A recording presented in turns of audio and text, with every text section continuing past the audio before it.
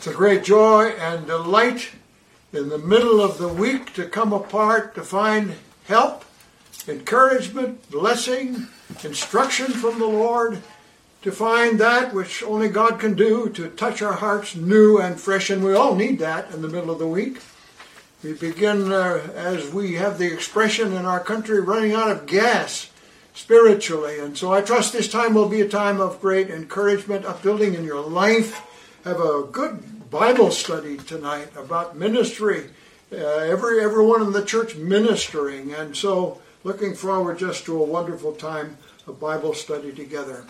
We want to look to the Lord in prayer. It's the blessing of God that makes rich, and indeed it does make rich, and if God will somehow just break through the darkness in our minds and just show us what we need to know, because we have great needs in our own hearts and minds.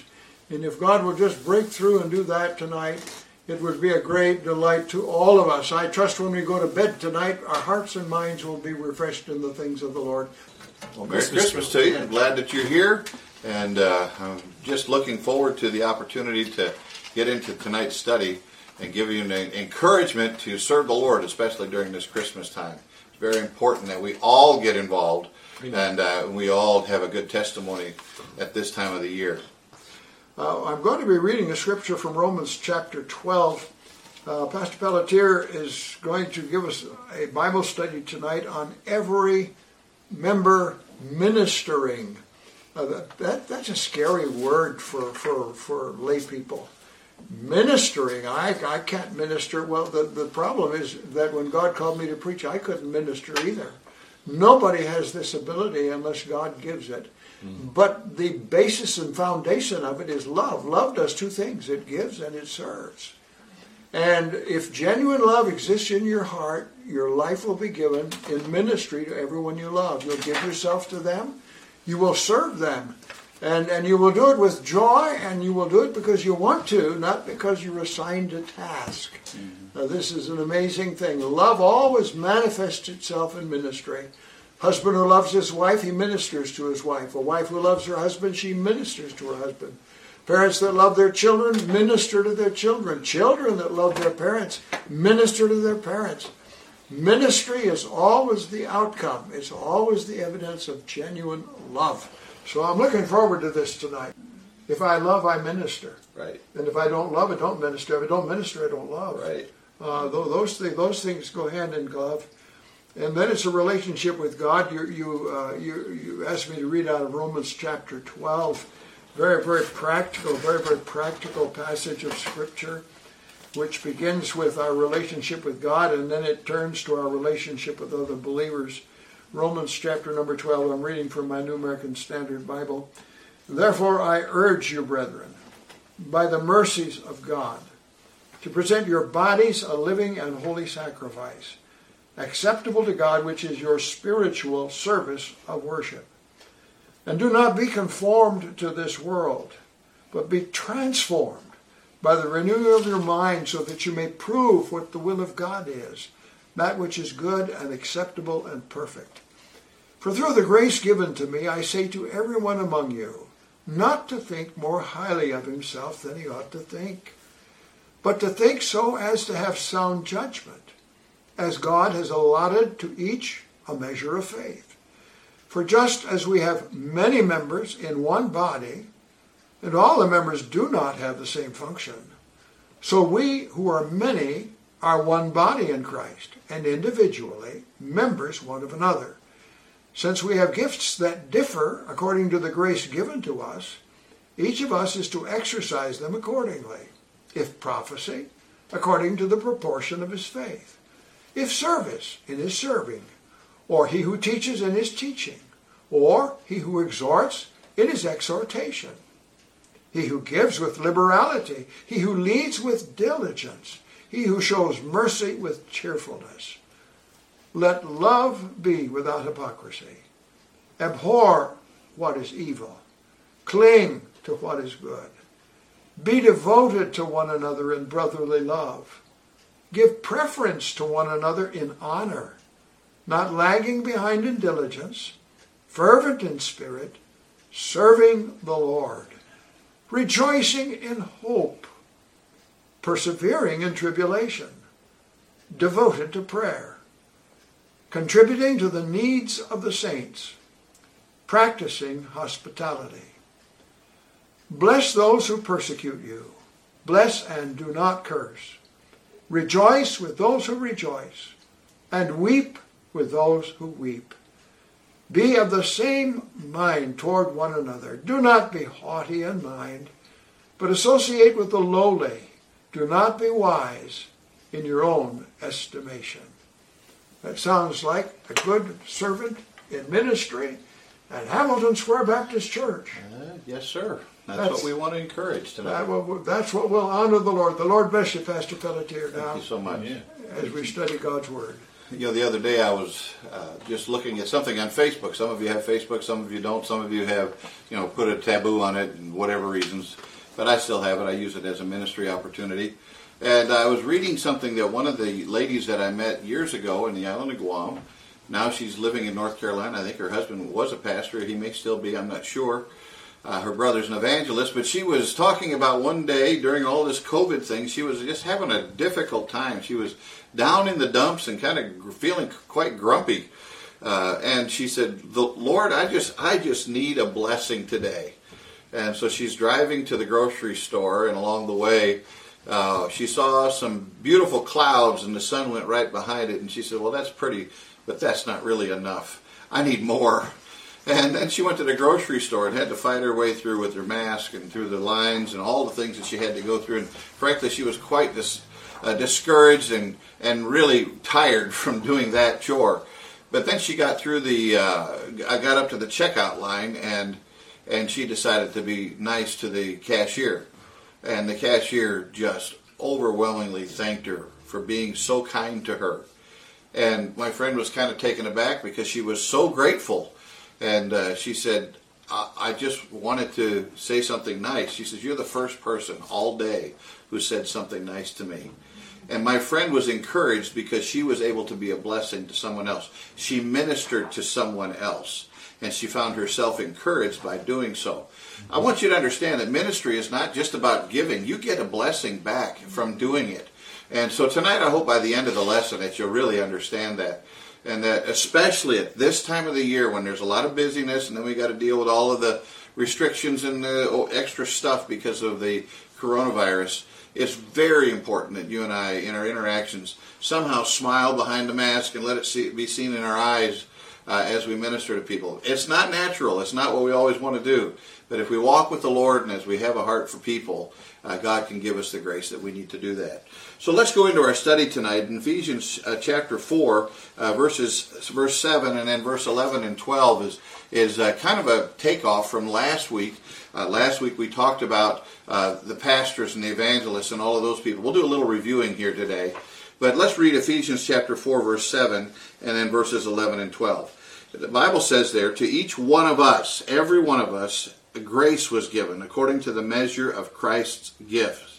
And he gave some, verse 11, as apostles, some as prophets, some as evangelists, some as pastors and teachers for the equipping of the saints, for the work of the service, to the building up of the body of Christ.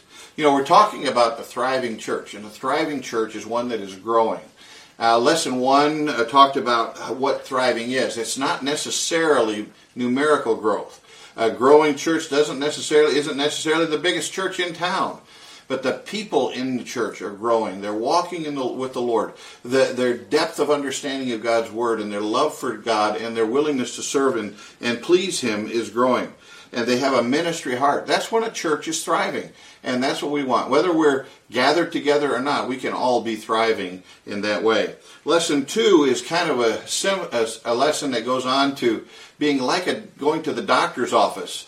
You know, you go to the doctor and they do a checkup on you, and then you may discover things that are wrong that need to be fixed that you didn't know about until you actually talk to the doctor.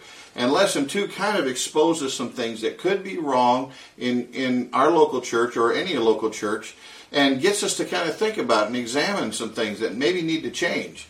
And so that was a good lesson. Lesson 3 focused on the importance of working hard to be a loving church. Pastor mentioned that tonight about how ministry flows out of love. If we want to be a thriving church, a ministering church, we have to have that element of love. The greatest of all things is love, 1 Corinthians 13 says. Then lesson 4 revels in the diversity that's found in the local church. People from all over the world are able to meet, especially in a church like ours where we have so many different languages, so many different, skin tones you want to call it. People would call them races.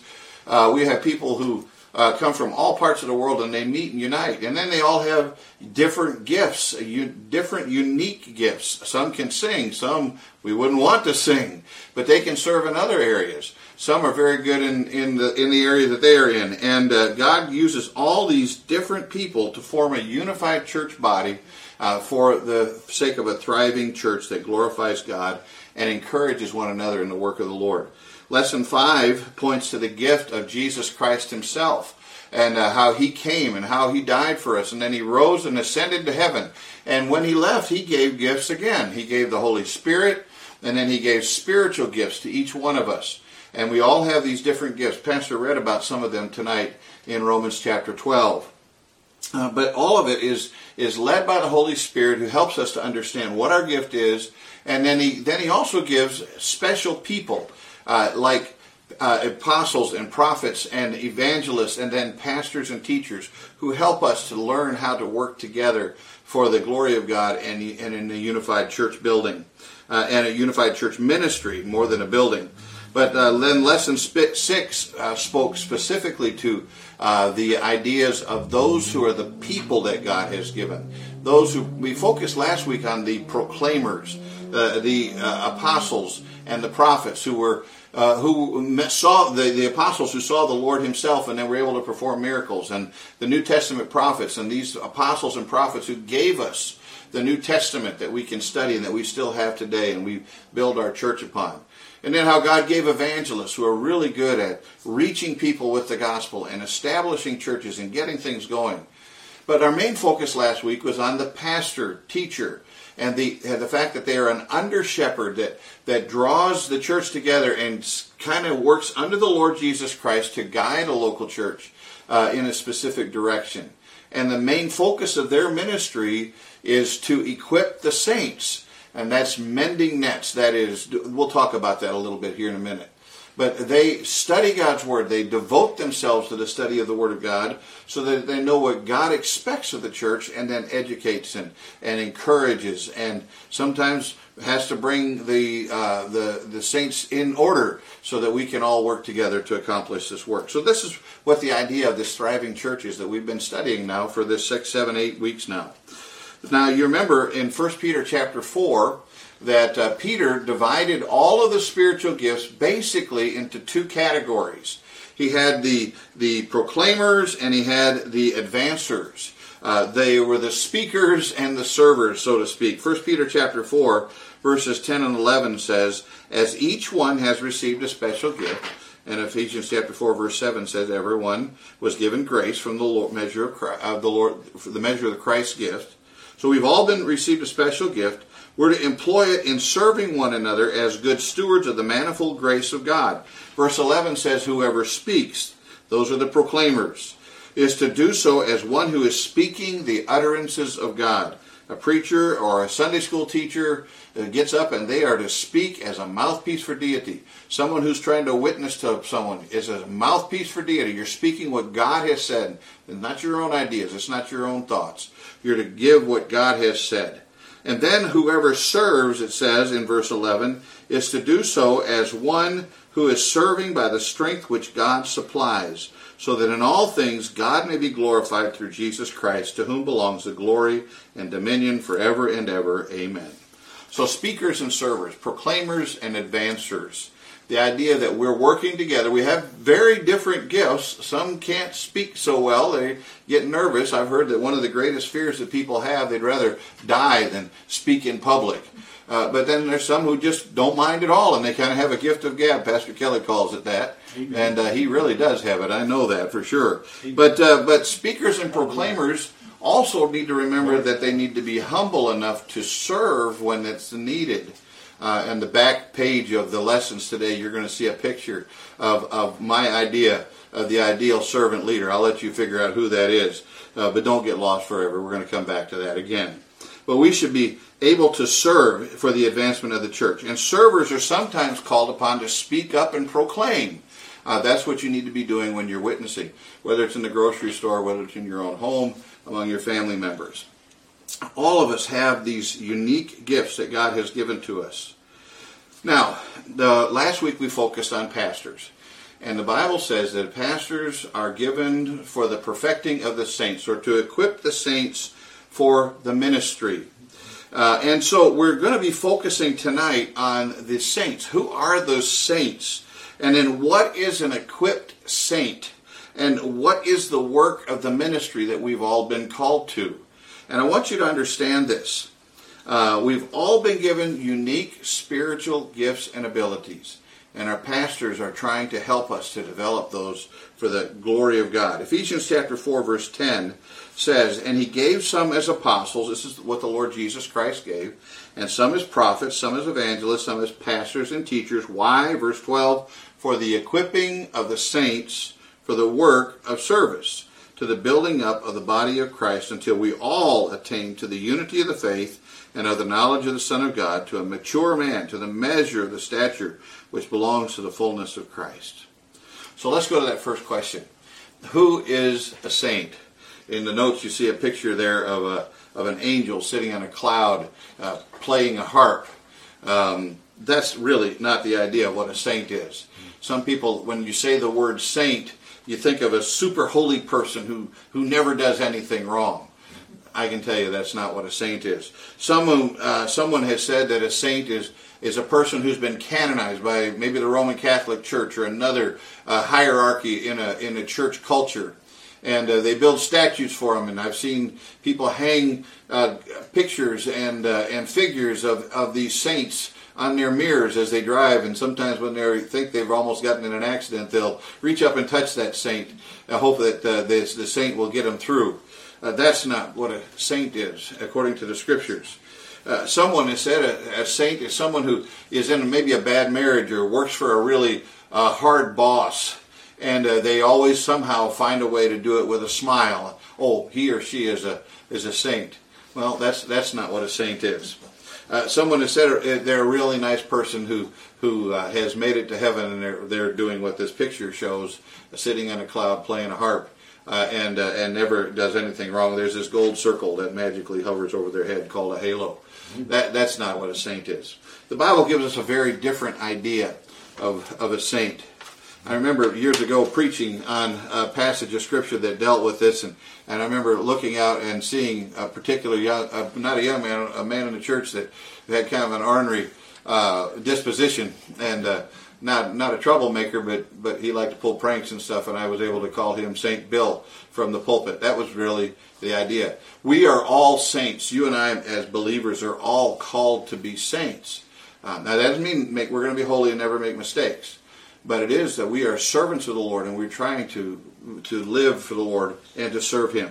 In Ephesians chapter 1, verses 1 through 8, Paul, an apostle of Christ Jesus by the will of God, wrote a letter to the saints who are at Ephesus and who are faithful in Christ Jesus. Grace to you and peace from God our Father and the Lord Jesus Christ. Blessed be the God and Father of our Lord Jesus Christ, who has blessed us with every spiritual blessing in the heavenly places in Christ, just as He chose us in Him before the foundation of the world, that we should be holy and blameless before Him. In love He predestined us to adoption as sons through Jesus Christ to Himself, according to the kind intention of His will, to the praise of the glory of His grace, which He freely bestowed on us in the Beloved. In Him we have redemption through the blood, the forgiveness of our trespasses, according to the riches of His grace, in which He lavished on us. Now, obviously, he didn't write that letter to dead people. He didn't write it to people who are up in heaven. The Roman Catholic Church hadn't come around even by the time the letter to Ephesus had been written. So the Roman Catholic Church hadn't canonized any saints. Paul was talking to, when he wrote this, he was talking to real, live, breathing Christians at the church at Ephesus. And through inspiration, down through the years, the Holy Spirit is using this to apply to you and me as Christians, those of us who've accepted Jesus Christ. These are people who have families, real life problems, we have jobs, we have all of the difficulties of life, neighbors that we have to deal with, and they are to be serving the Lord in the way that God intended for them. Now, it's interesting that Paul just uses the plural pronouns, us and we. So Paul included himself among the saints. We a lot of times would look at Paul and say, well, he was a very special Christian. He was an apostle. Of course he was. He was the apostle to the Gentiles. He founded churches. He was very instrumental in training up preachers and pastors to continue in the other churches. He traveled all over the world with the gospel. He was a man who gave his life to the Lord. But he was a real human being just like you and me. And he was a saint. But so are you and me. The truth is, every Christian is a saint. If you've accepted Jesus Christ as Savior, all of your sins were crucified on the cross. They were nailed to the cross with Christ. And our sins and iniquities he remembers no more. He removes them as far as the east is the west.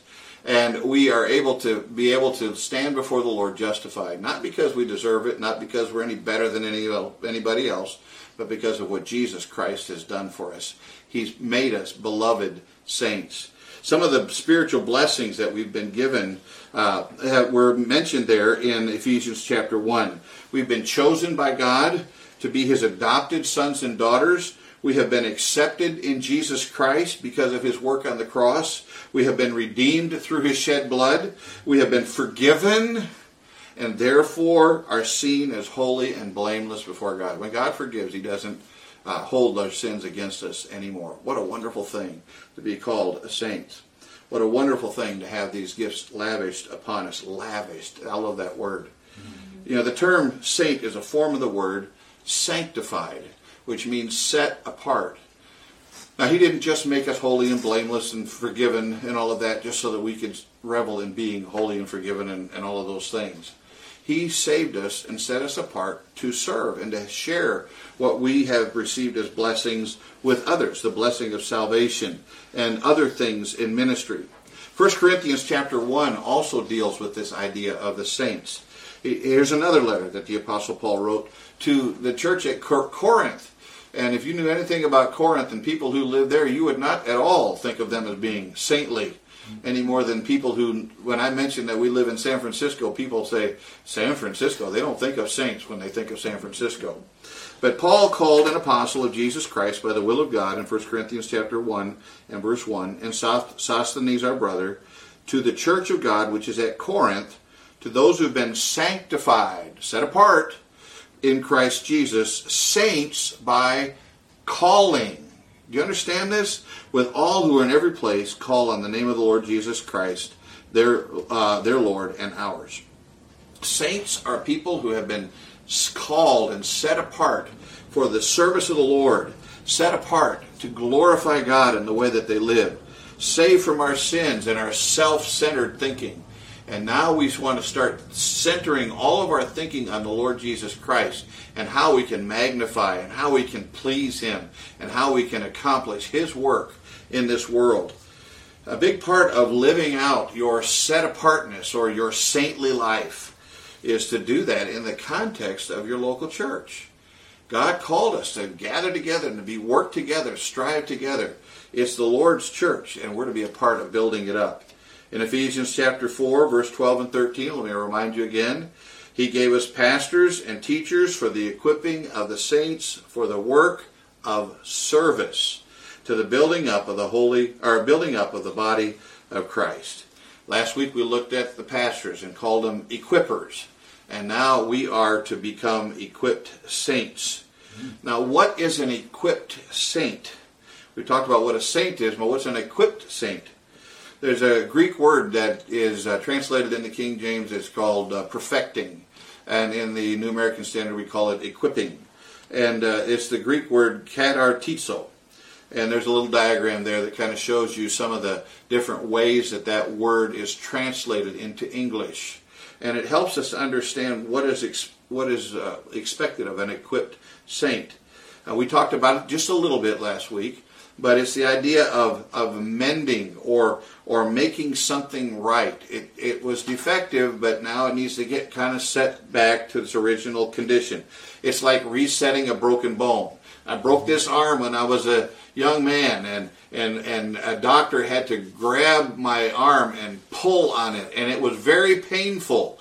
But he set it in place, and then he put a cast on it, and then they took an X-ray, and he said, "Oh, it moved."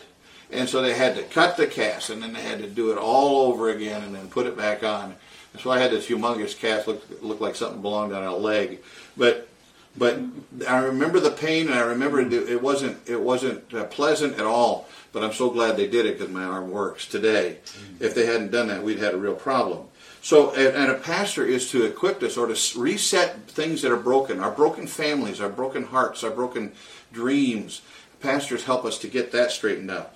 It's to repair a ship that's been battered by years of service. I think of some saints who've walked with the Lord for many years, and they fought a lot of battles. And just like a ship takes a beating from the waves and the storms and the rain and the water and all of the action and the movement, the mass shift and the boards start to pop, and you have to kind of get it back up on dry dock and put it back together and then reseal it so it doesn't leak, so that you can have all this. And sometimes as we get weary in service, we need a pastor to come along and to reset everything and kind of get us back into shape so that we can continue in service. I like what Pastor Herbster used to say years ago about especially retired people. He said, you don't retire, you retread, and you find a new ministry and keep on going. And that's what a pastor sometimes helps us to do. It's to reweave a net that has been used for catching fish, and sometimes it gets holes in it, and sometimes it gets tattered. And the idea here of equipping a saint is to put that net back together so that it is useful again, and repair holes that need to be made better so that they will catch the fish and the fish won't slide through, and it's strong enough to bear up the harvest of the fish. Those are good illustrations of what it is to equip or perfect the saints, to katartizo, the saints for service in the Lord's work. And pastors are responsible for that. Yes, sometimes what a pastor has to say to us may be painful, but it's for our good. He's been studying God's Word. He's been studying us. He sees weaknesses in us, and sometimes he has to point those things out. He sees strengths in us, and he wants to encourage those things. He sees usefulness that is being missed, and how we can greater be used in service, and he finds a way to bring that together. You know, there's a picture there on that page 7 there in the notes, I think it is, where there's a doctor there, and a man, the doctor's giving him some medicine. He said, "No, I don't want it." And a doctor won't force a man to take his medicine. A doctor wouldn't force me to have my arm set. But I'm glad that I submitted to that, because I was able to submit to that. I'm healthy and I'm strong because of it. The doctor knew something that needed to be fixed or mended, and I submitted to that. And you submit to a doctor. Now, spiritually, sometimes you need to submit to your pastor. He's there to help you, just like a doctor's there to help you physically and medically. A pastor is there to help you spiritually as you go through troubles, whether it be in your home, whether it be in your business, whether it be in your own personal life and habits that you've picked up on. And that's what a pastor is supposed to be doing. He's equipping you when you sometimes get sick or you fall into sin. And he points these things out so that he can set you back on the right path, so that you can be a faithful, set-apart saint serving the Lord.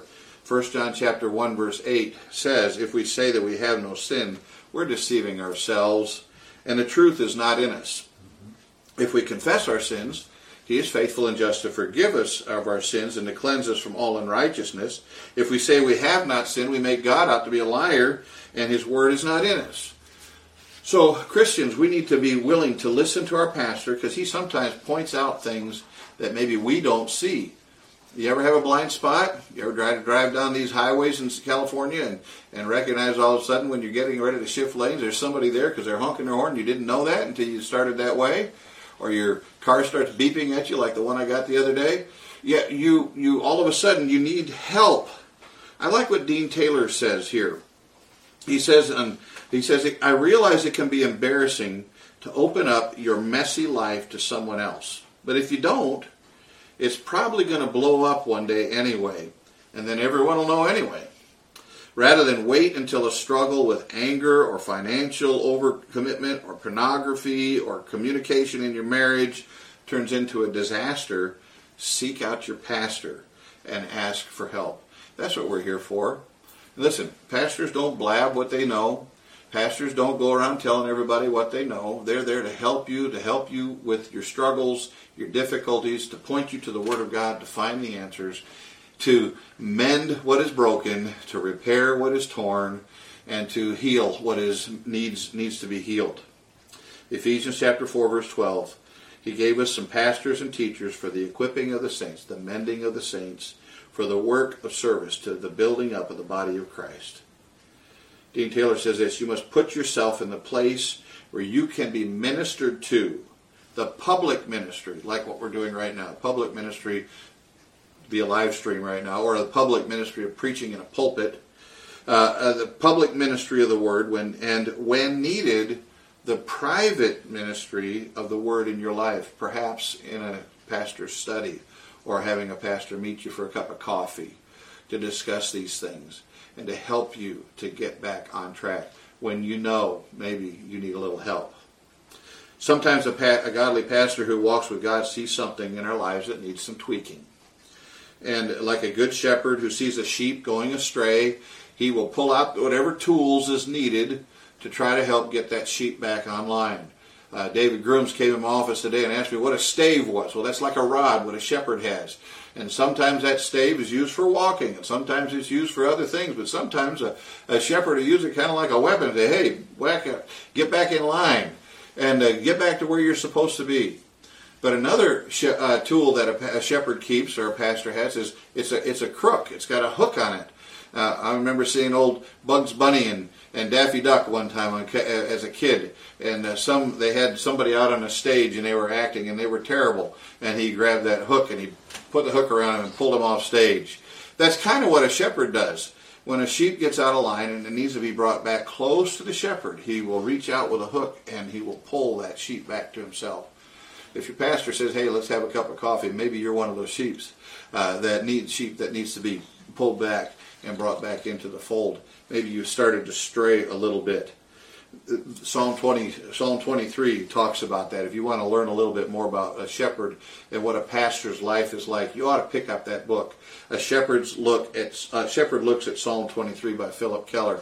I read that years ago, and it was a real blessing to me as a pastor and also as just a normal church member, so I could understand what it was that pastors are supposed to be doing.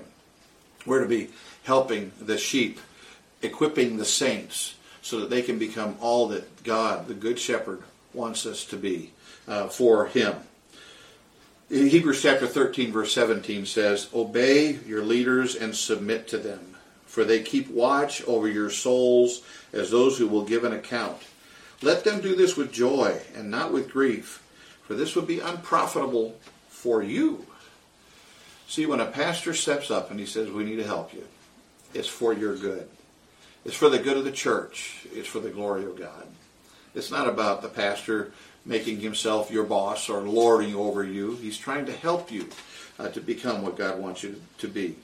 There's some questions that I put in the notes here. Let me read those to you. Will you let your pastor do what God has called and equipped him to do on your behalf? Will you submit to your pastor's spiritual guidance? Will you live up to your calling as a saint? Will you participate in the work of the ministry which you've been called to do and equipped to do? Ephesians chapter 4, verse 12 again, he gave some as pastors and teachers for the equipping of the saints for the work of the ministry.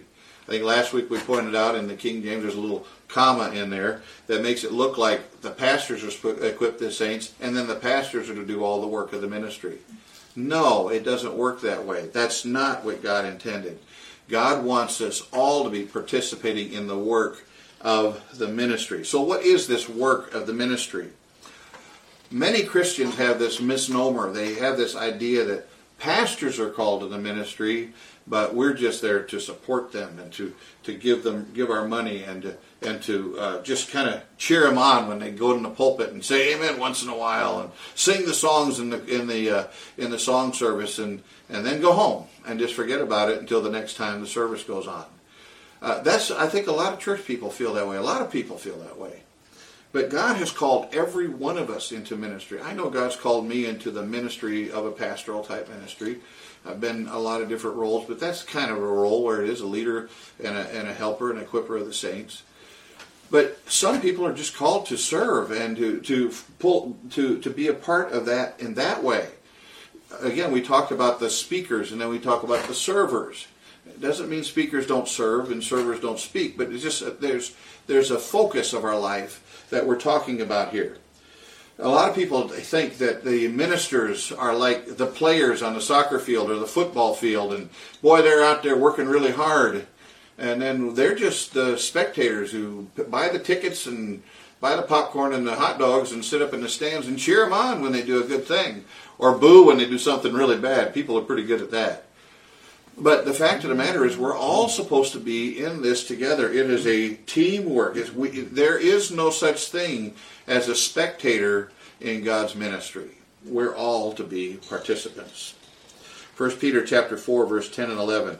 As each one has received a special gift, employ it in serving one another as good stewards of the manifold grace of God, that gift that God gave you. Whoever speaks is to do so as one who's speaking the utterances of God.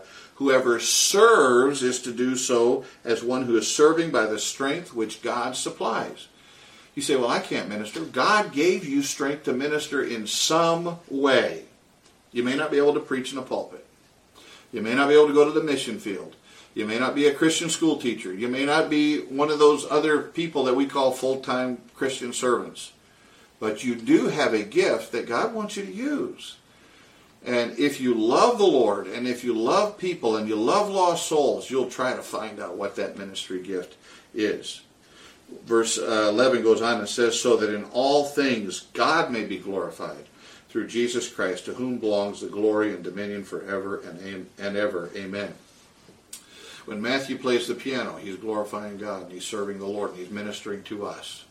When someone sings a solo, they're ministering to others. They're not just up there performing. I hope not. If they are, I hope they don't sing anymore. But when we get together, whatever it is that you have the ability to do, you need to give it as a service to the Lord. What kind of work do you do? Dean Taylor asks. Seriously, what do you do? What is your occupation in the church, the body of Christ? You should have one. It may be taking out the trash. It may be cooking a meal for lunch and mingle. It may be working in the nursery. It may be something like that. It may be running a vacuum cleaner. It may be passing out tracts on a corner. But God has something that He wants you to do. You have something that you can do for the Lord. Dean Taylor goes on and says, that may sound strange to you. You don't go to church to work. In fact, it's pretty nice to sit back on Sunday and just take it in. Right now you're doing it on your couch at home, right? You work all week, and this is the day your pastor's supposed to do the work, right? Of course, there are a few people who like to get really involved, so they volunteer for all kinds of positions and projects, but everyone doesn't need to be that gung-ho, do they? Well, you should be. Frankly, you should be. If you really love the Lord, you'll be gung-ho about serving Him. Everyone should be gung-ho about the work of the ministry. We're to be involved in the work of service. That's what you have been called to do. That's what your pastors are equipping you to do. Work. What is work? It's not just a four-letter word that we want to ignore. It is activity for a purpose. It is an occupation. Like Amish barn raisers, if you've ever seen them, they all work together. And if one of them's just standing around sipping Cokes, I can tell you those Amish people will say, you better get with it, buddy. We need your work. We need your help. These beams are pretty heavy, and we need somebody else to help carry this load. You're either a helper, you're a hindrance to the work of Christ. And I'm not here to chide you, but I want you to understand that it's important that you get involved in ministry. Matthew chapter 16, verse 18, Jesus said, I will build my church, and the gates of Hades will not overpower it. The gates of hell will not overcome it. Now that's an important work that Jesus Christ came to do. And if you're a servant of the Lord, and you walk with the Lord, and you've been a saint set apart for that purpose, you'll want to get involved, and you'll want to do your part. To what greater work could we give our lives? To make money, and then die and leave it all behind? To build a big house and Leave it for somebody else? Whatever. What is it that we're working for? Are we working for the cause of Christ? Dear Saint, a local church can only thrive to its fullest when you do your part. We need your gift, whatever that might be. Just like your body needs a spleen and a liver and a lung and a big toe that nobody ever wants to look at. But we need those things, and we need you to do your part in the local church. We've all been called to the work of ministry. I've given you a few paragraphs from some commentaries in the notes there about the ministry. Vance Havner talks about this. It's not just a specialized group of people like pastors who are called to the ministry. It's every one of us. Dean Taylor at the bottom says both pastors and church members are called to serve at the local church. Some of these church occupations have titles or positions, such as deacons, Sunday school teachers, Bible study leader, treasurer, or some other thing in the church. But many occupations in the church have no title whatsoever. There's work that needs to be done, and Christians step up and do it. This may include, but is not limited to, praying. I remember asking my grandmother one time, how are you doing? And she says, Dan, I just want to go to heaven. I can't do anything. I'm stuck in this nursing home. I said, Grandma, you can pray. I said, that is a huge ministry that you can have. And if you're stuck in a situation where you're shut in and you can't get out, there's a ministry that you can have. As long as you have a good mind and as long as you have the ability to think straight, you can keep a prayer list and you can pray. And we need people to be doing that. Counseling, welcoming, caring for children, giving, comforting others who are hurt, vacuuming, brewing coffee, preparing and delivering meals, giving someone a ride, singing, organizing, bookkeeping, maintaining and repairing facilities, encouraging, operating technology. Oh, we need people to do that. All of these are work of the ministry that God wants us to get involved in. And maybe there's some things that are not on that list. Maybe you have thought of something that nobody else has brought up that you think you could do for the Lord. You want to do something shocking? Go see your pastor and say, what can I do in the church? How can I help? After he picks up off the floor and says and has a moment to think, he'll think of something. I'll guarantee it. Because there's all sorts of things that we need to be doing in the work of Christ. A wise pastor once said this. I think Pastor Innes also, who is also a wise pastor, mentioned this. For a church to grow, to thrive, each individual member has to grow. How are you growing? Are you closer to the Lord today? Are you using your gifts more today than you were a year ago or 2 years ago or 10 or 15 years ago? How are you farther along in the work of ministry today? You need to keep growing. And if you need help with that, that's what pastors are here for. Pastor read that long passage in Romans chapter 12 tonight. It's really good. Look at that again. Study that out. Find out what it is that you have been called to do. Now, how do you get started in this work of ministry? First of all, recognize it is a privilege to serve the King of Kings and Lord of Lords. I don't care what your political preferences are. If the president asked you to work for him, I think you'd probably be honored to do so, at least for a while. And then accept the responsibility of your calling and giftedness. No one else can do your service for the Lord. I think someone said not long ago, no one else can sing your praise to the Lord. But nobody else can do your service for the Lord like you can. And we need you to do your part. Find a place of service. You don't know how. You don't know what to do. Pick up an apron and start picking up plates at lunch and mingle, like the boys in the pictures at the bottom of the page.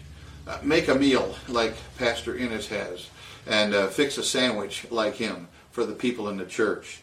Even a child is known by his doings, whether his work is pure and whether it be right. Even a child can serve the Lord. You are a child maybe that's watching today with your parents, and you're saying, I don't know what I can do in the church. Oh, there's something you can do. And we'll help you find it. We want to get you started while you're young so that you will serve the Lord for your whole life and enjoy the blessings of ministry. Who knows what God will call you to do? I'm still waiting for that one young man I've been challenging to put together his study of Psalm 1 to get it put together so he can preach it sometime, maybe on live stream. We'll see how it works out. But we want to get busy in this work of the ministry. Why? Because we love the Lord. because we love our church, because we love the lost and want to see them reach for Christ. Are you involved in this idea of every minister ministering, every Christian ministering, all of the saints equipped and serving the Lord in their unique role? I trust that you are. Pray about that. Ask God what He would have you to do and how you can do it even in the middle of all this COVID stuff. God wants to use you. Let's close with a word of prayer, and I'll let you think on these things.